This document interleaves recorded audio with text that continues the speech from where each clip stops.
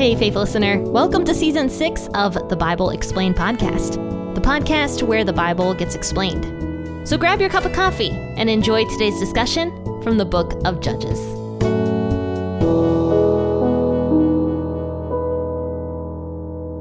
Well, good morning, faithful listeners, and happy Monday. Thanks for starting out the week with me by sharing a cup of coffee and discussing some judges with me. We're going to talk about a new judge today, Jephthah. But before we begin that, how did you guys enjoy your weekend? And were you able to listen to the episode that I did on Saturday, the special episode? Because I really enjoyed it. I actually, shockingly, I preferred it. I did it also on YouTube, but I preferred it in podcast format rather than the YouTube format that I did. I just thought it was more interesting on the podcast for some reason. Maybe it's because I don't like looking at my own face, though. I'm a little bit camera shy. But okay, I hope you guys were able to enjoy that episode. But today, let's go ahead and talk about Judges 11, verses 1 through 11. And we're going to be introduced to Jephthah. And I'll be reading this actually today out of the NIV version of Scripture, even though I usually use the WEB. I'm going to use the NIV today, but as always, feel free to grab the version of the Bible that you prefer to read out of, whether it is the NIV, the NLT, the WEB, the KJV. Let's go ahead and read this and enjoy God's Word together. Jephthah the Gileadite was a mighty warrior. His father was Gilead, and his mother was a prostitute. Gilead's wife also bore him sons, and when they were grown up, they drove Jephthah away. "You are not going to get any inheritance in our family," they said, "because you are the son of another woman." So Jephthah fled from his brothers and settled in the land of Tob, where a gang of scoundrels gathered around him and followed him. Sometime later, when the Ammonites were fighting against Israel, the elders of Gilead went to get Jephthah from the land of Tob. "Come," they said, "be our commander so we can fight the Ammonites." Jephthah said to them, "Didn't you hate me and drive me from my father's house? Why do you come to me now when you're in trouble?" The elders of Gilead said to him, "Nevertheless, we are turning to you now. Come with us and fight the Ammonites, and you will be head over all of us who live in Gilead." Jephthah answered, "Suppose you take me back to fight the Ammonites and the Lord gives them to me. Will I really be your head?" The elders of Gilead replied, "The Lord is our witness. We will certainly do as you say." So Jephthah went with the elders of Gilead, and the people made him head and commander over them. And he repeated all his words before the Lord in Mizpah. So the last chapter that we talked about on Friday, Judges 10, tells the story of how the Israelites once again sinned greatly against God, totally abandoning him, totally rejecting the promise that they made with him, and they started following after literally every other god of that time period except for Yahweh. So they're following after all these other gods, the gods of all the nations around them. But here's the thing. The nations around Israel didn't care if the Israelites worshipped their gods or not. At least not really. And if the Israelites were worshiping these other gods specifically to try to make like peace treaties with these other nations, which most likely that was kind of what was going on, and that's why God said don't make peace treaties, like just worship God. Don't be warmongers, but don't make peace treaties with the nations surrounding you so that you don't fall into the temptation of worshiping their gods. The Israelites, they compromised on that and they were like, no, we do want to make peace treaties and we do want to worship the gods of these other nations. But notice how every single time Israel begins worshiping the gods of these other nations, the other nations invade Israel anyway. They don't really care if Israel is worshiping their gods or not. The second they get a chance to invade Israel, they're going to take that chance and they're going to do it. And that's kind of the same thing nowadays. People want you to compromise on your beliefs so that you will affirm their beliefs, but they don't really care about you. In fact, they don't like you at all. They're going to take whatever chance they can to walk all over you and to force you to do even more. So Israel is falling into this trap of worshiping these other gods of all these other nations, abandoning their God, who truly could help them, to worship these other gods. And the Ammonites and the Philistines end up invading Israel. So finally, Israel, after 18 years of the Ammonites and the Philistines invading them, Israel cries back out to God. They're like, God, we truly have sinned. We need you. And so they put away their foreign gods in order to start worshiping Yahweh again. And so Yahweh initially was like, well, why don't you cry out to your gods, the ones you've been worshiping for these past several decades, and have them save you? Why are you crying out to me? I'm not going to save you this time. But then they're like, no, we promise, God, we have sinned. We won't do this again. And so they throw out their gods. And it says that Yahweh was grieved over the misery of Israel. So that brings us now to Judges chapter 11. And because God was grieved at the misery of Israel, he was going to send them a leader. So we're introduced to Jephthah. And he was a man of Gilead. Now, Gilead was actually an area that was on the other side of the Jordan River, basically modern day Jordan. And Gilead was an area that was part of the half tribe of Manasseh that was on the other side of the Jordan River. So it says here that there was a guy named Jephthah who was a Gileadite. So he was from Gilead, and he was also a mighty warrior. And his father was actually named Gilead. So Jephthah had a father that was named Gilead, and he was also from the area of Gilead. Just an interesting little thing there.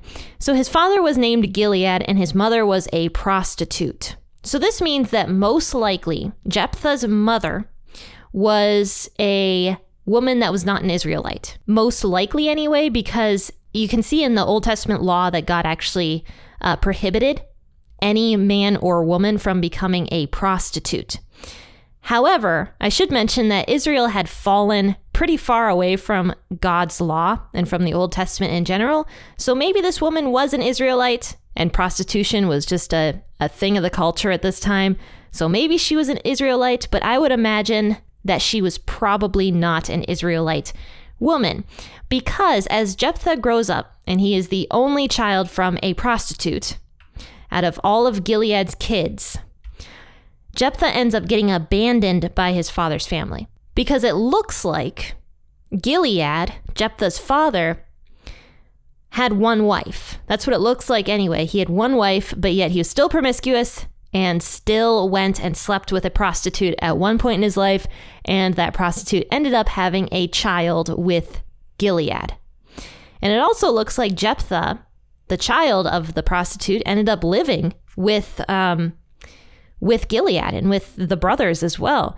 Because as soon as Gilead dies, it says when they were grown up, they drove Jephthah away. So it does sound like Jephthah lived with Gilead, his father, and also with his brothers. So they say to him, it sounds like potentially Gilead at this point in time is dead, because the brothers say to Jephthah, they're like, you are not going to get any inheritance from our family because you're the son of another woman. You're the son of a prostitute. So they're like, only true sons here are allowed to have part of the inheritance. So they drive Jephthah away. They're like, get out of our family. So Jephthah leaves. It says he fled from his brothers and settled in the land of Tob, where a gang of scoundrels gathered around him and followed him. Now, the word scoundrels here could be interpreted a couple different ways. It could be that these scoundrels were actually like thieves that went and banded together with Jephthah. It could be that they were very poor men, and Jephthah had a reputation of putting purpose to outcasts and outsiders, because Jephthah himself was an outcast and an outsider. So we don't know exactly, but the NIV translates it as scoundrels. And depending on what version you read, it might say scoundrel, it might say worthless men, something along those lines. So we don't know exactly what this means. But we know that while Jephthah was living in the area of Tob, he really did get a following of people that banded around him. And somehow he became known in the area as a mighty warrior. And so that's why some people think that these quote unquote scoundrels that followed him, they went around like looting Ammonite and Philistine areas and gaining like a reputation for themselves as being like mighty men, basically. So that's why people think that.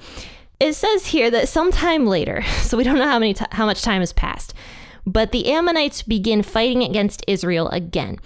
It says the elders of Gilead went to go get Jephthah from the land of Tob. So that shows how much of a reputation Jephthah really had.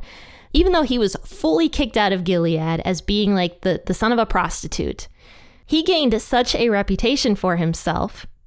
as a mighty man of valor. And actually, where we left off in Judges chapter 10, let me go back there and read the last couple verses here. It says in verse 17 and 18, when the Ammonites were called to arms and camped in Gilead, the Israelites assembled and camped at Mizpah.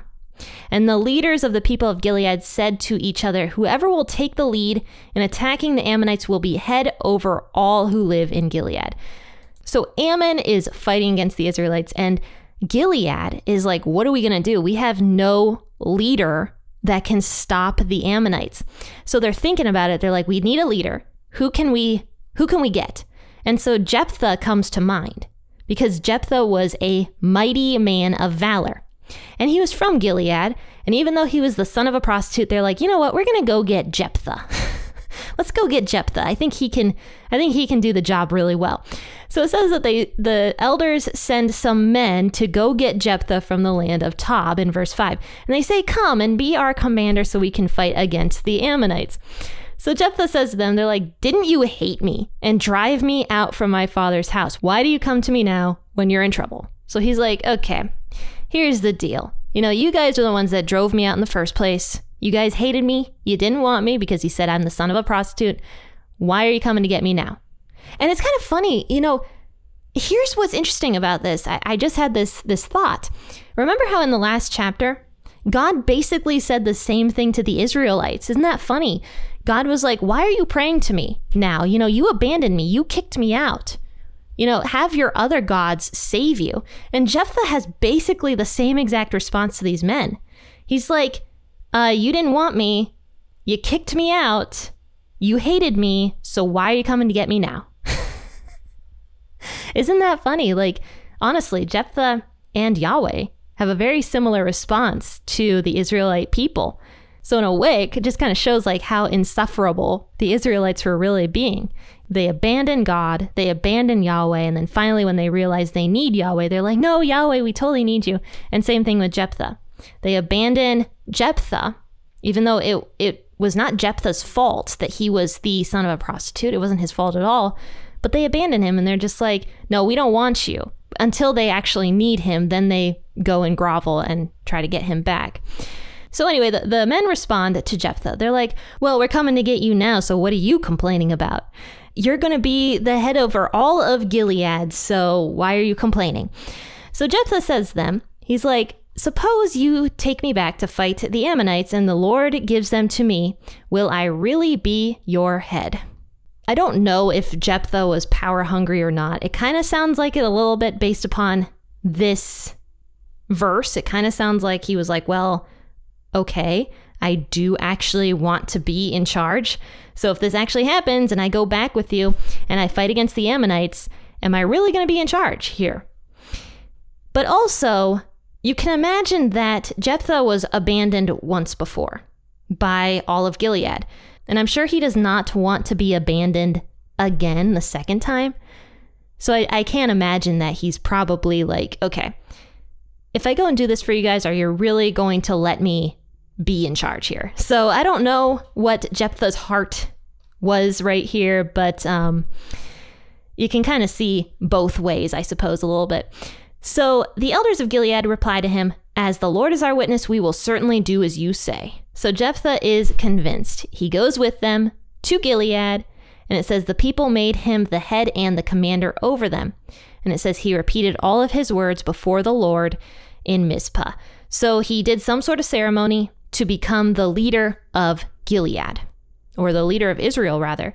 And it all takes place in Mizpah, where he ends up going and living. And Mizpah was a city in Gilead. Okay, so I'd like to go back to my original point I made a little bit ago about how the people abandoned Jephthah and God and then suddenly wanted them back when they needed them.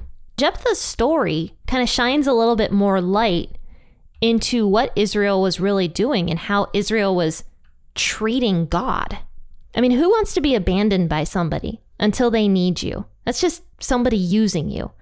I used to have a friend years ago, back when I was in high school, that would only hang out with me if there was nobody better to hang out with. And finally, it took me a couple years, but I just figured out that this girl was using me. She was using me for friendship when she felt like she didn't have any other friends. But the second somebody else came by that was better, she would like abandon me. And I got sick of it after a while. I was like, no, I'm not going to be, your second choice. Like, if I'm going to be a friend, I want to be a friend. You know what I mean? So it's very logical to not want to be abandoned. God doesn't want to be abandoned. And already by Israel, he's been abandoned by them. How many times before this? I mean, this is the 11th chapter of Judges.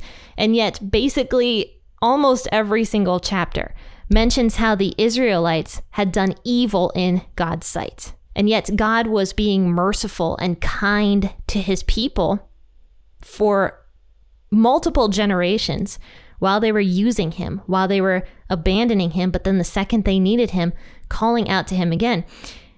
So do we do that in our Christian lives? Do we abandon God when everything is good and then go back to him when things aren't so good? And unfortunately, in my life, I have done that. I forget about God. I forget to pray. I forget to read my Bible when everything is good. And then the second that something bad happens to me, I'm like, no, God, why? And I'm just like, how could you do this to me? And it's just not a good attitude to have toward God. He is our God, whether things are great or whether things are terrible. We should always be searching for that relationship and trying to keep that relationship with God in our personal lives. I love that one song, Blessed Be Your Name, because there's a part in it that says, he gives and takes away. He gives and takes away. My heart will choose to say, Lord, blessed be your name.